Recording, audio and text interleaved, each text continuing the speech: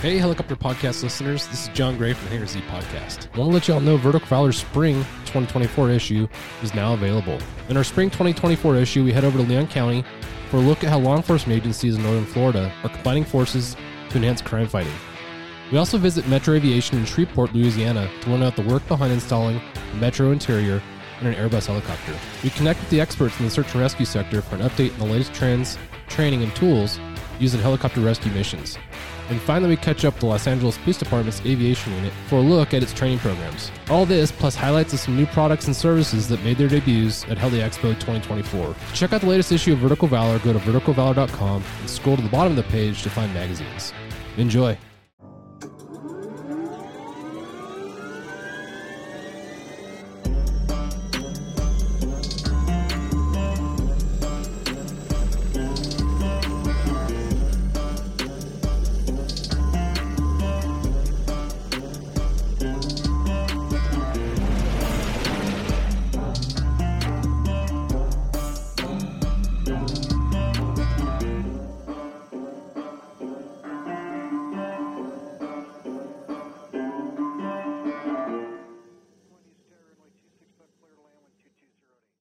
All right, what is up, guys? It is Halsey Schreider with the Helicopter Podcast, and we got a good one today.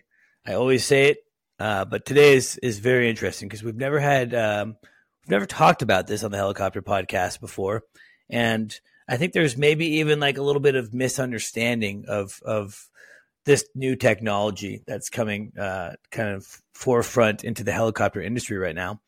And as pilots, it feels a little bit uncomfortable and a little bit weird.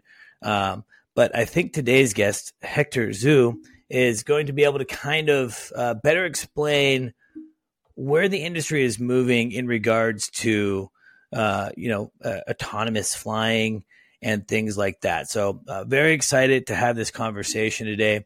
Again, completely different from people that we've talked with in the past. And I think that's the beauty of having this platform. I get to talk to really interesting people. In this case, people that are way smarter than me, which is cool because then I get to, learn and gain knowledge. So I'm excited about that. Before we talk to Hector, though, just a quick thank you to the viewers and the listeners. You guys make this all possible. And of course, our partnership with MHM Publishing over at the Vertical Helicasts, who this podcast is brought to you by. So big shout out to Vertical Helicast. If you haven't checked it out, please do. And a big thanks to our sponsors at Bell Helicopter and Celicopter. So got that out of the way. Hector, welcome to the Helicopter Podcast. How are you? I'm great. Really excited to be here, Halsey. Thanks for having me. Yeah, I'm really excited about this one. This is I get very excited to talk to anyone, really. And in some of my podcasts, I talk to people that I already know. Sometimes it's pilots that I don't know. And in this case, this is kind of a twofold because I don't necessarily know you all that well. We had talked just, briefly a couple weeks ago. And I'm just kind of not even near the level of fully understanding what you guys do at Rotor. And so I'm just, for me, it's like, man, I get to live this podcast. I'm like the first listener, right? I get to be educated on the things that you guys are doing at Rotor. So I'm not going to even try to explain what you guys are doing. I'm going to give you this platform to kind of talk about that, and we'll see where the conversation goes. Right. Absolutely. Yeah. I would say we should start off by taking Rotor and what we do off the pedestal. I think it's not nearly as complicated as you might imagine. I think what we're doing is important, and it's an important next step for the industry. But yeah, I really want people, not to feel mystified. Even if they do coming in, hopefully they won't coming out. I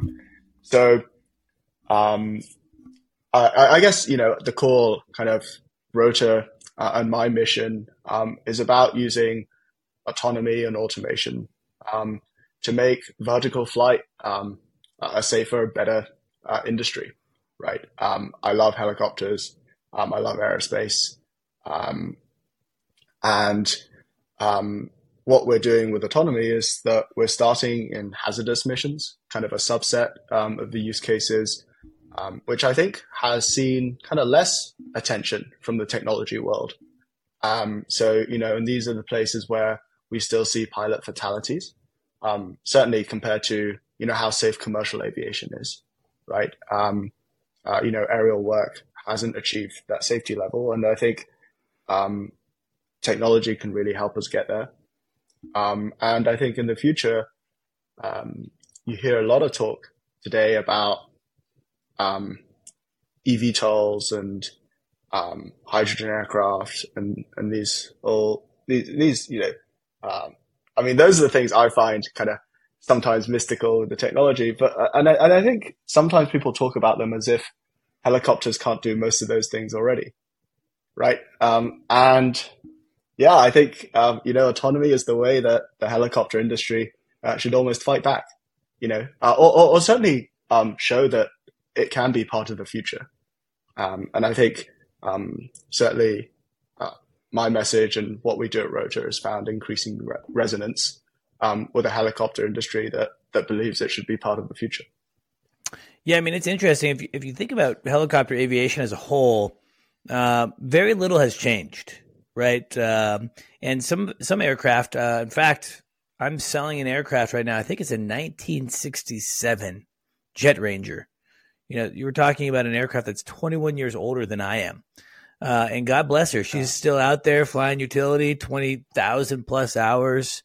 But, by and large, what's kind of changed technology-wise with helicopters is avionics. We've had some tremendous avionic upgrades in the past and recently, glass cockpits. I'm a huge fan of like a stability augmentation system on the helicopter side. I remember I was going into air medical and I was kind of thinking to myself, like, man, this helicopter has this, 2-axis SAS platform. Why do I need that? I enjoy flying. Yeah. Like what? I don't need this autopilot. And very soon I learned that I very much enjoyed, pretty much having the SAS engaged at all times. It reduced pilot workload. It allowed me to focus a little bit more on the mission at hand. A lot of air medical is, you don't know where you're going, and then all of a sudden they're telling you fly to these coordinates. So you're working, the GPS, you're working radios, you're communicating with your crew. So having like a little bit of a co-pilot in the form of the SAS was really nice. So I'm excited to kind of dive into what you guys are doing at Rotor. I watched a video the other day that you guys had posted that you had actually sent to me. So thank you for doing that. And it was pretty wild. It's for our listeners out there, if it's all right with Hector, we can put the link to the video in the bio of this podcast. And it's essentially showing the platform that they've created using the R-22 in this case, flying unmanned. You're watching the video and you're seeing this helicopter fly, and it's like it's kind of wild because there's nobody in the cockpit. So Hector, how do you go from R-22 flying without anyone in the cockpit? I mean, where does this all start? Was this some crazy dream concocted, during your time at college? What even gives you this idea that something like this would be possible? Because it's a pretty, I understand not to put it too big on the pedestal, but it's a pretty cool thing. Yeah. Cool. Yeah. So I have to admit, I'm only a student pilot. I actually still haven't got my private pilot rating. So shameful admission. Let's get that out of the way. Shame. Yeah, I'm sorry. And my journey to like being a student pilot was what started all of this. I was in grad school at the time. I did a bunch of other cool things.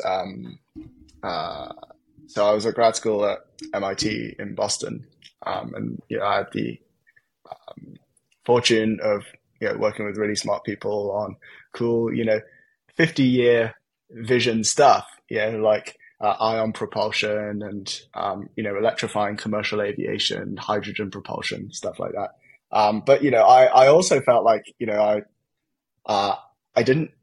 I didn't get to fly. I didn't get to be closer to the real aviation, to the real industry. And so, my response to that was, I better let me learn to fly helicopters. And this was during COVID.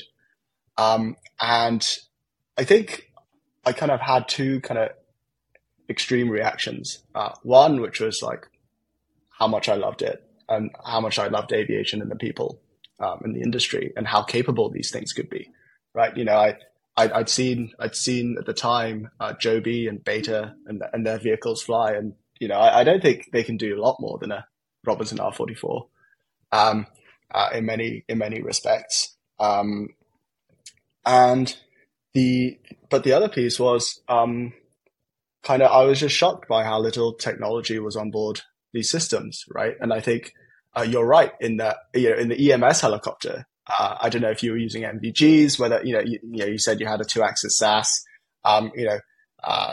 they have more axes now, right? And, but, it's only recently that the Robinson R44, for example, has had a SAS system, which, by the way, has been extremely, extremely successful. I think last I heard, about half of them ship from the factory with that now. Yeah, I mean, I think SAS, by and large, on the Robinson platform, most people that are buying new Robinson 44 or 66, why That's not right. have the SAS? It's like I said, it's kind of like your second pilot. It's like your second in command. It's nice, especially like on a long cross country, you still have to have your hand there, of course, but you can kind of relax your hand a little bit. You're not having to apply all that pressure. And I think for private owners, which make up a large majority of Robinson helicopter pilots, I think that used correctly, that the SAS actually adds a layer of safety for these guys if they end up in the clouds by accident. If their workload and their saturation gets a little bit too much for kind of their current ability, again, you have kind of this assistance. So I think it's a safety layer as well. It could be a detriment as well to safety if not used correctly and if you don't fully understand some of the system. But I think by and large, as long as the pilot's educated with it, I think it's a great tool. Yeah. I want to come back to that later about technology and its potential to actually remove safety, to make things less safe or less usable. But I'll just finish very quickly kind of the story, which is for me, the other side of things was that I was flying these kind of small light aircraft that didn't have much technology on them, which I think really limited kind of their potential. I had actually a pretty harrowing specific experience. I think maybe in every pilot's life, you get to like have a couple of these like close call incidents that probably kind of change your perspective. For me, I had it very early on in my kind of piloting experience, where I was in my CFI and we'd go trying to get some cross country hours in. We'd go fly around the little airports around New Hampshire. And I think we'd gone for a late lunch or something. And for some reason, we were there a bit later than we had planned, out of this small airport in Bristol, New Hampshire. And coming out, it got dark on us, right? It was fine. It was, night VFR conditions. And, we're taking off, you're close to the ground. You've got the landing lights you can see. And then, you get off the ground and suddenly it's pitch dark, right? And there's mountains all around. We had a good 30 seconds of extremely sweaty palms, and this is he's actually now our chief pilot at Rotor. This is kind of a 6'2" Brazilian guy. Nothing, he'd flown thousands of hours doing mining operations down in Brazil. Nothing gets to him, but I think, I don't know if any of you guys have watched the 56 seconds to live video. Yeah. It's like the same kind of experience. You get the sweaty palms watching that, right? And you're in the Robinson cockpit. There's nothing there. There's no synthetic vision system. There's no nothing. I think we got home. But I think it wasn't lost on me or or Joao, my CFI, kind of how close we were to having things go a lot worse. And I'm not going to say, that was a eureka moment where I decided to start a company. I think, I've been wanting to build technology to make helicopters safer, more capable, for a while. But I think that was kind of a real turning point to say, hey, kind of change probably is needed if we want these tools that we know and love to be relevant in the future, to reach the safety standards and the usability standards that are needed for not just for me, but for my mother to use this in her daily life, right? And that's one of the things that like really excites me about what we do at Rotor, is that I think kind of both the safety and the kind of scalability component of autonomy and automation have the potential to turn helicopters, which are today, I think for most people, either a VIP and luxury item, luxury tool, or kind of an industrial tool, to something that's kind of part of everyone's lives. It's in some senses the same kind of long-term vision as the folks that are developing eVTOLs, right? But, perhaps it's just a difference in approach where I believe that helicopters plus autonomy is the way to get to that future, at least in the next 5 to 10 years, where battery technology, is unlikely to meet the needs of commercial operation. Yeah, I mean, I had the pleasure of visiting Vermont last year and checked out Beta Air. They're doing pretty cool stuff with the eVTOL. And I flew the simulator, and it was a pretty cool experience because it was fly-by-wire. I think is probably the right terminology to use. You make the input, and the computer tells you if that's good or bad, and then makes it better, essentially. And so, I mean, it was very simple to fly. I told my wife when I got home about the experience, and my wife's not a helicopter pilot, not an airplane pilot. She's ridden in helicopters many times, but she's never flown a helicopter.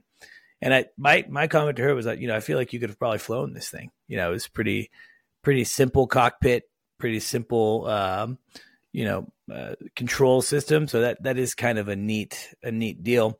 So when did you start the company then? Was this in the 2020 time frame? Because it's, I guess what I'm saying is it seems like you've made it quite far already in just, 3 short years.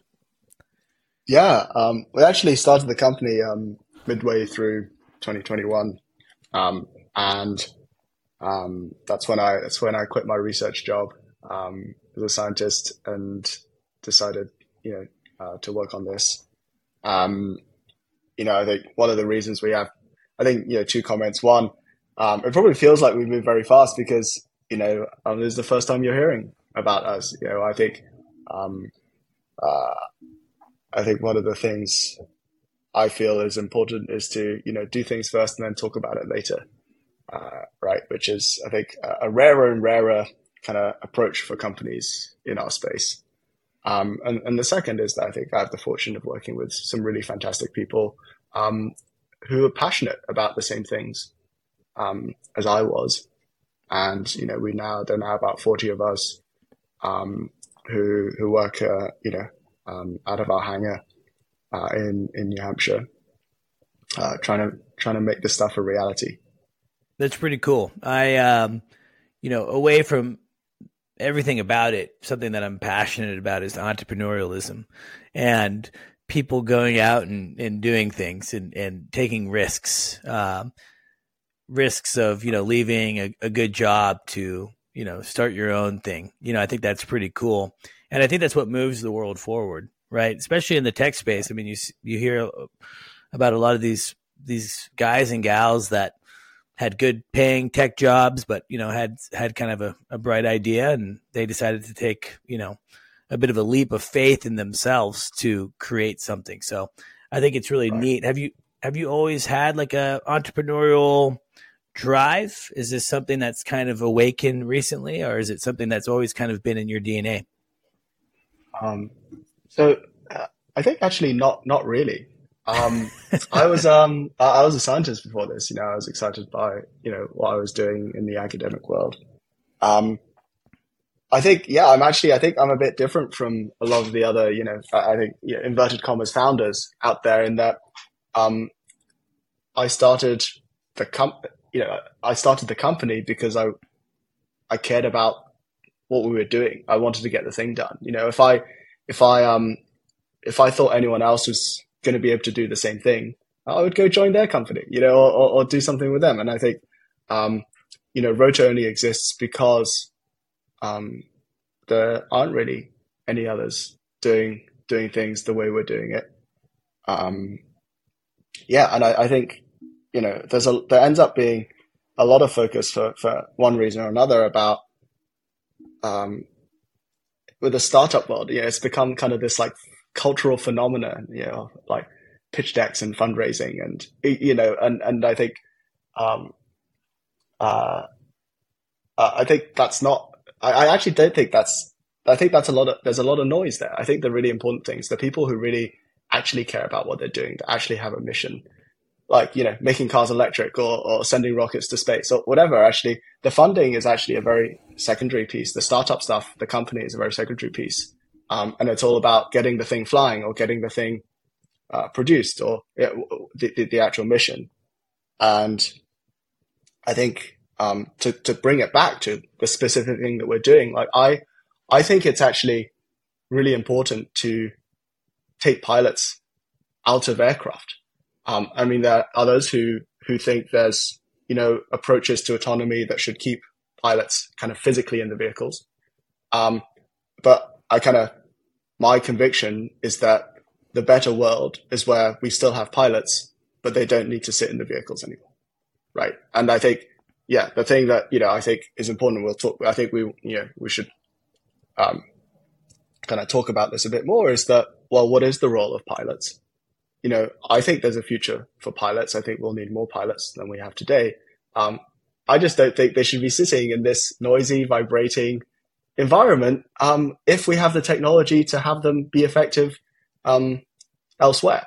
And I think it somewhat conflicts with this recreational pilot idea of a recreational pilot, which dominates the light aircraft in the GA world, which is like people do it because they enjoy it, right? Because they like being up in the air, because they like the process of checking their gauges and doing everything in a manual way. But I think there should be a place for professional pilots whose main focus is getting the mission done safely, whether they get the good scenery or not, right? And I think that's kind of my starting point. For all of this. I do want to touch on that and talk about what I think is a little bit of an elephant in the room. But first, we're just going to take a quick break to hear from our sponsors over at Bell. Bell is proud to sponsor Vertical Helicasts and their vision to hold meaningful mission, safety, and best practice conversations in the helicopter industry. The lessons learned from these conversations will undoubtedly shape the future of both new and veteran helicopter operators. All right, coming back in. So I want to talk about the pilot thing. But first, I do want to backtrack just a little bit because I appreciate one of the things that you said in regards to a startup and just kind of what I think the impression of what it takes to start a business versus really kind of probably the more reality of it. And I think that there's probably a lot of young men and women that want to start their business, but they almost maybe feel scared, like, oh, I got to go out and do all this fundraising and I have to do this and I have to do a Series A and then a B, and there's all these terminologies and EBITDA. Like, it can get very confusing. And for me, I started a business and it was very simple by design, right? I had an idea that I could maybe sell aircraft better than other people. And so I started a business, and I haven't raised money. I haven't done anything. I've scaled with my business with its cash flow and things like that. And so in my business, I think it's made sense to kind of keep it simple. But obviously on a business like this is it takes money, right, to be able to do what you're doing. And so I'm sure fundraising has had to be kind of part of your business story. has it been hard to get people on board of selling your dream? I think what's been really great is that for us is that I think what we're doing makes sense to a lot of people. I think just very immediately, kind of the life-saving component of it, which I think is only one of the pieces of the future, right? Like people find extremely compelling. I think people are seeing how drones, right, consumer drones, have changed our lives. I don't want to draw the comparison too much because the technology behind it is very different. But certainly to the layperson, I think it's very intuitive and compelling. That there should be changes that will happen in larger aircraft as well with the technology. And I think kind of finding resonance is the thing that has helped a lot with the business end. And the fundraising as well. I think the other piece is that I think we're shipping a product soon. We're building something that was possible to build in 3 years with a bunch of very motivated people. I think that really alleviates a lot of the burdens that, for example, a Joby or an Archer would have, right? In that if you need $1 billion or even $5 billion in 10 years to build the thing that you want to build, then you've got to spend your whole time doing PR and fundraising. Whereas if you only need 100th of that in a couple of years to at least build your first minimum viable product, I think that makes kind of life a lot easier. Yeah, absolutely. No, it makes sense. And it seems like it's, I feel like if you are passionate about what you're doing and what you're selling, then it's not like you're selling anything, right? It's like you're just sharing the excitement of what you're doing. And so I kind of get that sense when I think about you and your business. So now to kind of address the elephant in the Helicopter Podcast studio right now, I very much love flying helicopters. I like the way it feels. I often tell people that flying a helicopter is almost like putting on a pair of pants. It kind of becomes an extension of one's body. And when you get to a point in helicopters, you're always learning, you're always getting better. But there is a point where it's just almost feels like you think it and the helicopter does it. And it's this really neat feeling. And I think that's one of what drew me to helicopters versus, say, flying airplanes. I have some airplane experience in the past as well. And admittedly, it got a little boring because the airplane wants to fly. It just is inherently stable and does its thing. Whereas this helicopter, you're working with it to have this outcome. And it is making noise and your back's shaking and it's uncomfortable sometimes. It can even be scary at some points. But still, I'm there and it's a visceral experience that I enjoy. How do you get someone like me on board to support an aircraft that I look in and there's no pilot, there's no one there? What do you say to guys like me and probably the majority of my listeners that listen to this podcast? I think that there's obviously some excitement. We're not dumb. We know where the industry is going, right? Technology is only advancing. But what do you say to us to kind of alleviate some of our fears or maybe even misconceptions of what companies like you are doing? Yeah. I think maybe I use a little, I don't know. Do you ride motorbikes, Halsey? I'm smart enough not to. I feel like I feel like I might push the envelope a little too much. And I also get scared about other people, other cars and things like that. So I stay away from motorcycles. Mountain bikes, yes. Yeah. So this is evidence that I'm not smarter than you at all, which is, I did,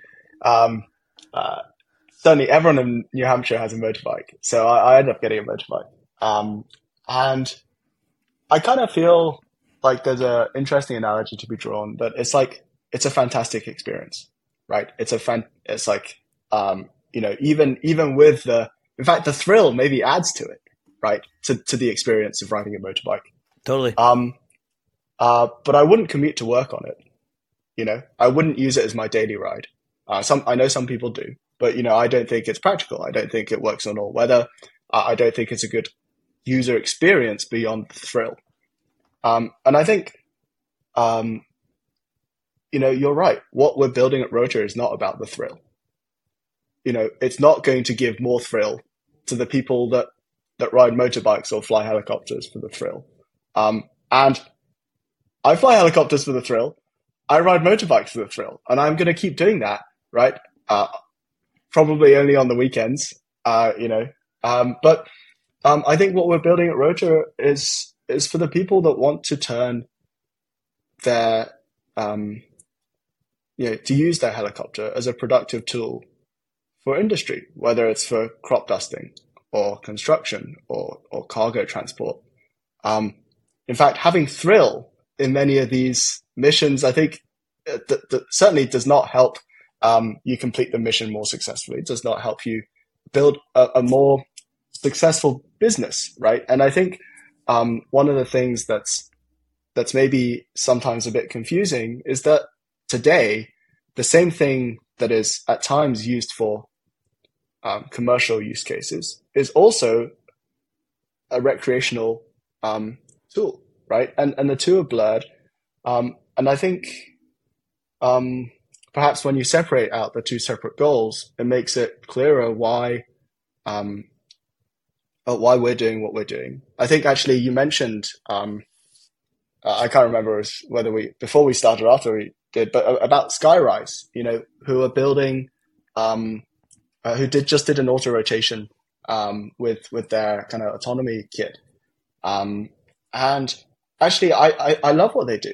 Like what they do, kind of maybe at first glance looks quite similar. We both talk about autonomy, we both talk about the future of aviation. But I think their mission is all about making the recreational pilot safer. That if you don't, if you're a private pilot, it's hard to retain currency. It's hard to, it's hard to buy something less than $2 million that will fly in instrument conditions, right? It's fantastic if you can upgrade an R66, which is I think what they're doing, to have fly-by-wire, to have all of these functions, so that it can be an even more enjoyable tool, a more enjoyable, recreational tool. But I think what we're doing is the other side of it. We're not building a recreational tool. We're not going to make the piloting more enjoyable, but we are going to make the piloting much more profitable, much more productive, and much better in the dimensions that matter for someone who's trying to run a business with a helicopter. And I expect we'll see this divergence. Actually, we're seeing the divergence in cars, right? You can have robo-taxis, right? Which drive themselves, take away the joy of driving, and, will be these like profit centers, right? For these new operators, who'll have these fleets of autonomous taxis. And we'll also have, we'll still have people who still go to the track. There'll be people who want to drive themselves around, and they'll have probably, collision avoidance tools. They'll have cruise control that will help them, drive in a more relaxed way. And, both are really valuable for society. And we're building kind of the first of those categories. Yeah, it's interesting. It's, again, the technology, I think it happened, for me when, again, as you said earlier, you can't necessarily draw the comparison between drones and say what you're doing, but just seeing what drones are capable of doing and how quickly they've become so advanced. I mean, I have a drone and it was pretty inexpensive, and, I can ride my mountain bike and it will follow me and it will do cool shots and all these amazing things. So for me, I've always, when drones came out, I kind of thought to myself, like, okay, well, we're going down a new interesting path of aviation as a whole, because things are going to start changing, and, industries are always changing. And I would probably say that, fixed wing airplanes, commercial aircraft, have a lot of technology in them compared to, say, like the rotor wing side of the house. And there's obviously still very much a need for airplane pilots. And so it makes sense. But I think that we're going to be in an awkward transition period for a long time, because I think that for a lot of guys flying construction or flying ag, it's kind of in their DNA. And so I understand what you're saying, but I still find that that's going to be a hurdle. But I think that you explain it well. And I'm definitely curious on the feedback that we'll get here on the podcast. So if you're listening, reach out to us. Tell us what you think about kind of this future of helicopters, because I think it's going to be things are going to start looking very different. So I'm definitely curious to see. Innovation is how we move society forward. And I love the idea of safety. I've been in the helicopter business since I was 18, 19 years old. I'm 35 now. I've lost a lot of friends flying helicopters. I think this past year alone, I've had 2 friends that had lost lives in helicopters. To me, that matters. To me, that's a big deal. And so I think if there's things that we can do within the industry that help prevent accidents, help prevent fatalities, then I'm all for at least hearing it out and seeing what direction that goes. So it's, again, I think it's a polarizing topic, and it's going to be, but I think it's ultimately pretty cool of what you guys are doing. So when I watched the video of your first viable product, this R22 that's been modified, what am I seeing? Is there someone flying the aircraft from the ground? Is it fully autonomous? What's going on? Kind of talk me through all of that. Yeah. So there's a pilot, Joel, the same guy who was sitting next to me when we had that near miss, is in the seat, and he can take over and fly stick and rudder anytime he wants. But a lot of what we're doing is trying to see, hey, how much can we do with the pilot hands off? And we do some of those are for safety reasons, just because you're never going to guarantee that you'll always have a direct radio link between the remote pilot and the aircraft, right? So in those scenarios, the aircraft needs to really be able to make its own decisions and land safely. It's a bit like the Garmin Autoland system, but for rotorcraft. And then the rest of the time, it's all about reducing the pilot workload. It's about how can the human, who I don't think is going to go away, how can the human focus on the things that only the human can do, and let the computer do the things that the computer's good at and can do consistently, right? And certainly also in the flight testing environment, right? There's obviously, a lot of, hey, we've got this new software, these new flight control laws that we're testing. So, there's going to be a lot of kind of back and forth with the pilot in command there, to take over if the software is doing anything that we don't expect it to do. Just very quickly, I think one thing to note is that we do things reasonably differently from many of the other people developing autonomy, is that, consistent with my conviction that, in operation, we don't need to put the human in the dangerous hot seat, that even in flight testing, we don't need to put the human in the seat. So, the videos that you saw are not an exception. The videos that you saw are how we do these things week in, week out, which is with no pilot on board. Yeah, it's pretty wild, and talking about like watching the auto rotation video of that company, I was kind of thinking in my head, like, man, I don't want to be on that helicopter right now, like testing. Yeah. They put two people. They put two people in there. I'm surprised they didn't have some passengers in the back as well. And I'm not throwing shade, but that was kind of my first thought of like, man, I don't really want to be the test pilot of that. even when we were at Beta Air, very cool machine. We were there with the test pilot, met with him for a few hours. Great guy. But again, in my head, I'm thinking like, man, I don't know if I want his job necessarily, because there's still a lot of unknowns. But yeah, I mean, it's cool to see your video. So like, break it down, I guess. Say, let's move to the future a little bit. Let's move forward, say 10 years from now. Let's say that I'm an ag operator. Is the hope that, say, an ag operator can have a tool like an R44 platform?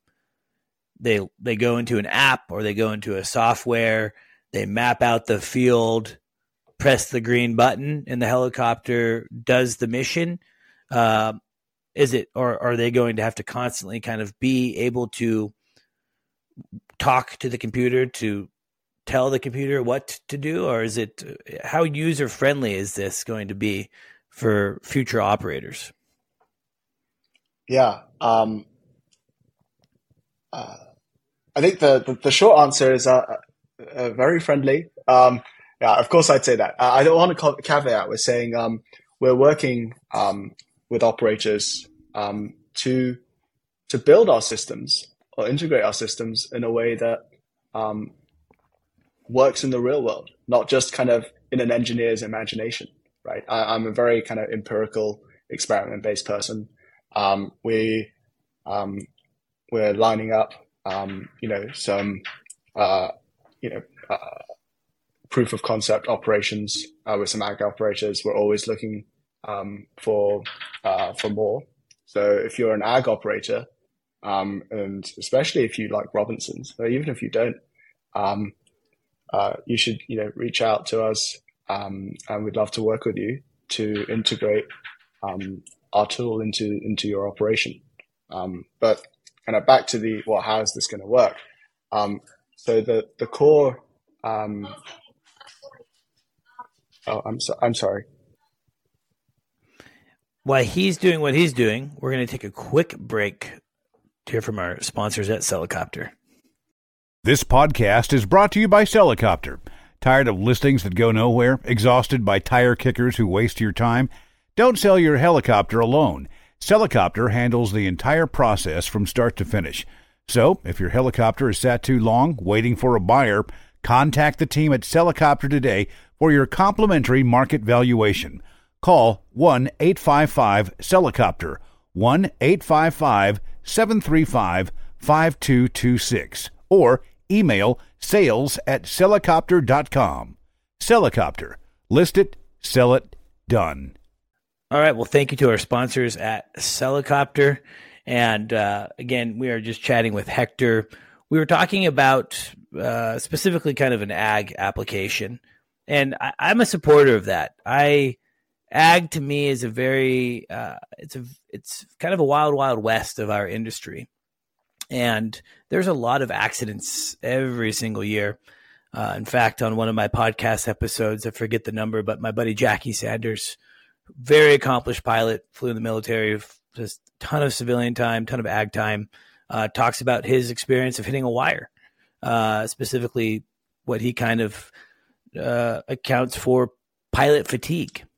And, he's a guy that I would say is a fantastic pilot.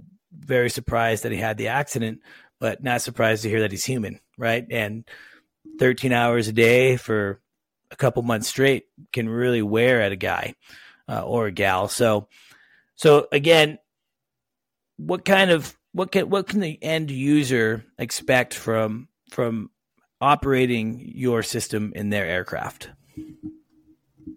Yeah, great. I just want to echo the kind of wire strike component. I think, and the I guess pilot fatigue is a factor there.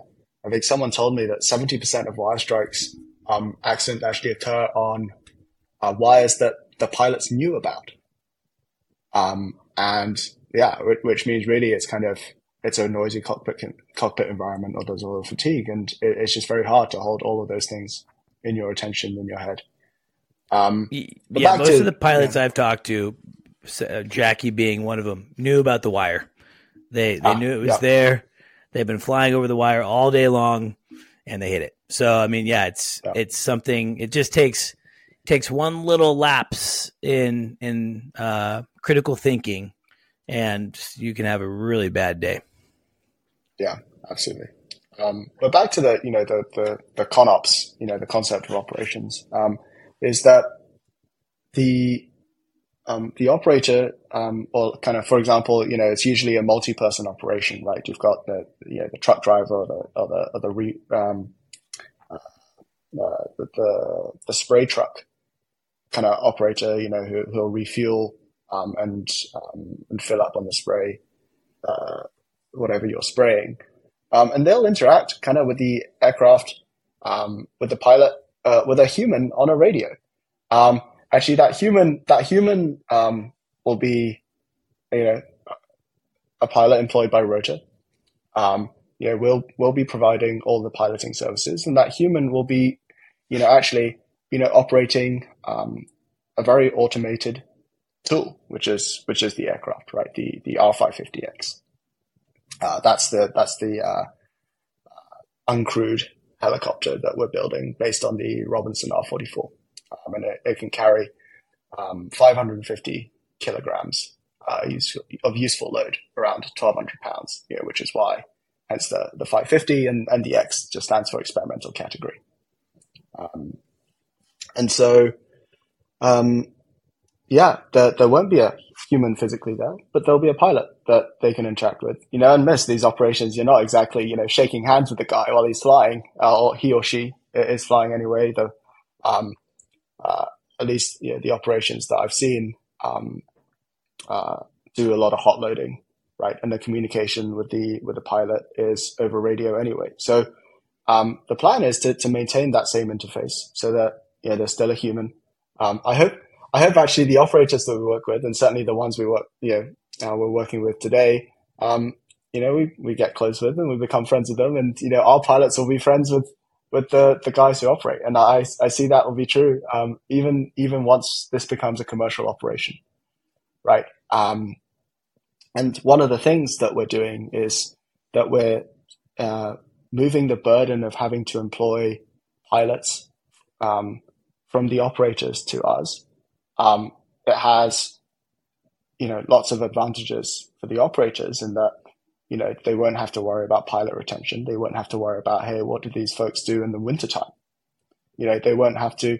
I think it's a real pain point. And we think that because we can put pilots to work more productively, because they won't need to travel around. They'll be tuning in via the internet to the aircraft, and to the operation, that we can offer these services at a much more affordable rate than if you were to employ pilots yourself, right? And for the kind of owner operators, if you're a pilot owner and you own your own aircraft, I think hopefully it will free you up to run a great business, right? To run a great profitable business, and we'll share essentially a lot of the overheads for operators. Yeah, so I guess right now, if I'm understanding correctly, the idea is that you, as a company, will have the pilots, right? And That's right. They'll be operating the aircraft. You could have an aircraft in Iowa spraying corn, but the pilot could be in New York or New Hampshire or Oregon. Yeah, you got it. Hazy. Yeah, that's exactly.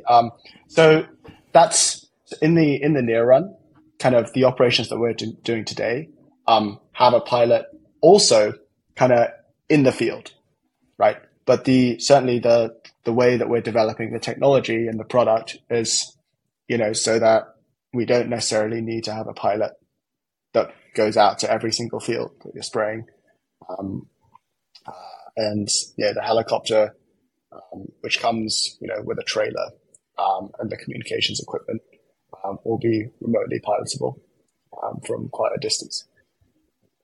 Yeah, I mean, that's pretty crazy, and I guess we've seen that on the, more of the airplane, stuck wing side, where especially military applications where these UAVs are, in the war zone, and the actual pilot operator is in Washington State, So, certainly interesting. Yeah, no, that's crazy. That's, I'm very curious to continue to watch you guys, grow and expand and integrate this technology. What does the future look like for you? What is your 5-year vision? What's your 10-year vision? Where is Rotor today versus where Rotor is going to be in the future? Yeah. Actually getting the technology into the field, with the R550X, I think, is our biggest focus for the next couple of years. We're working to get these systems certified. The R550X is an experimental category system, which means, it won't be able to carry people and it won't be able to operate over populated areas, right? And we think it can be a really valuable tool, even with those limitations. But obviously, we think it can be even more powerful without. And I think we touched a little bit about the kind of what's the buzzword, I guess, now is this advanced air mobility vision. And I think I actually share that vision. And I think helicopters should be part of that future. I think we need to have good answers for noise. We need to have good answers for sustainability, which, at Rotor, we want to partner with folks who are working on those areas. And we obviously think autonomy is a big part of the story. And so I think, you asked 5 years, right? I think in 5 years, we can start building a lot of these things. But this is really about a 50-year story for the helicopter industry and helicopter world. And I think I find it very compelling, at least. Yeah, it's like I said at the beginning of the podcast, we've had very little innovation on the helicopter side, and advancements in avionics and things like that. But by and large, very little change kind of in the status quo. And so this definitely seems to be kind of the beginning disruption. And I don't mean disruption in a negative connotation. Just as many have disrupted other industries in the past for the better is kind of seems like the trajectory that you're at. So as far as like pilots that want to potentially be employed at Rotor, they're listening to the podcast right now. In fact, maybe, what does that look like? When are you guys just, are you starting to look at hiring pilots to fly these vehicles, these helicopters remotely, or is that still kind of in the early stage right now? Yeah, absolutely. Reach out, careers at rotor.ai. We have more than a handful, maybe 5 or 6 pilots on staff today. Some of them are also mechanics. And we actually have we give all of our employees 20 hours of free flight training a year. I actually borrowed that from Beta, who do, I think, something similar. I don't know if it's 20 hours, but I think it's one, a huge perk, but 2, helps our engineers understand the systems that they're building and build things that are more relevant to real world operations. That was a cool part of going to Beta. You go into their hangar and you see the vehicle, the eVTOL that they're building, but you're almost more distracted by their training fleet. I think the guy told me at that time they had like 17 CFIs on staff, to train, pilots in airplanes and on the helicopter side. So I think it's really cool. Taking that page out of that playbook, I think is a cool incentive. And I think you're right. I think there's a productivity from the guys and the gals on your staff that aren't necessarily pilots. They might not get it, until they are able to immerse in that. So that's really cool. You said you're at 40 employees now? I think maybe just over now. We're hiring, we're growing the team. And if you're excited about what we're doing, you should reach out, whether you think, you want to be part of part of the team or whether you want to work with us or partner with us.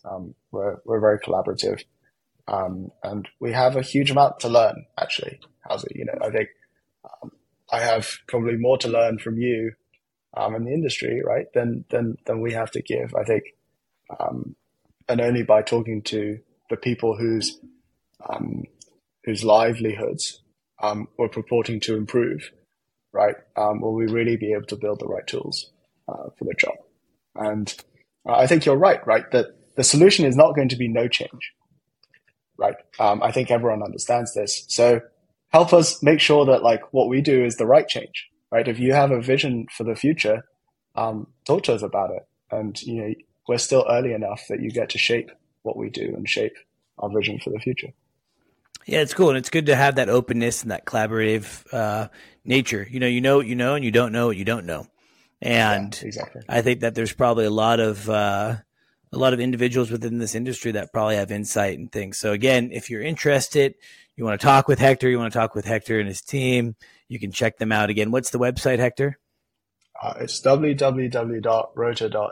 So ROTOR.ai. And again, like I said in the beginning of the episode, in the description, I'm going to put a link to your recent video. Again, congratulations, because it kind of seems like you said, you had kind of a low profile getting to this point of prototype. And now this is kind of your introduction to the world of who you guys are, what you guys are doing. So I'm sure it's been kind of crazy. Has it been a little bit of a different scene since you made that press release last week, or earlier this week, I should say? Yeah, definitely. Getting calls every day. This is actually my first podcast, so nice.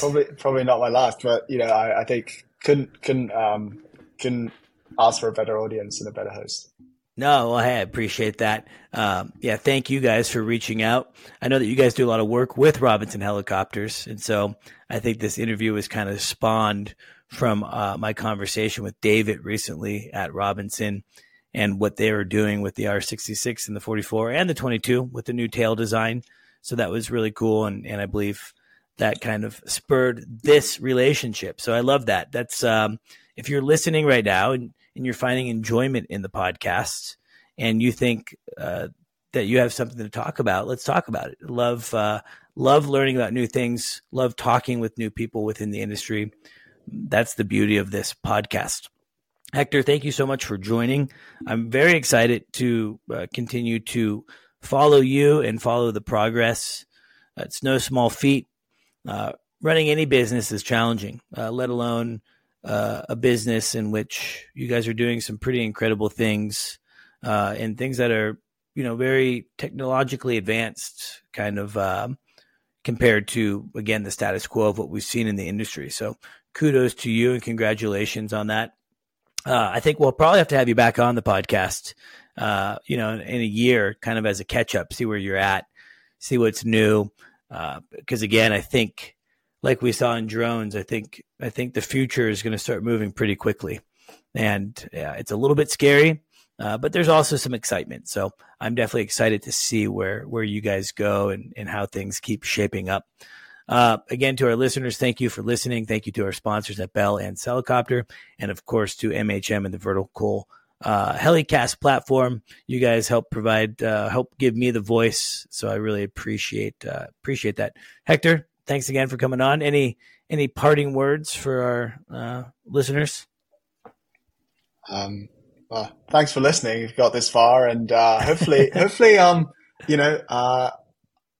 demystified, right? We talked at the beginning that, the future is not as mysterious as people think. And I think my message of, hey, you can be part of the future. I think that's what I want to leave everyone with, in that what we're doing is to enfranchise, I guess, the helicopter industry today and make sure it has a place in the future. If you share that sort of vision, then reach out and work with us. All right. Thanks, Hector. And to our listeners, thank you. See you all later.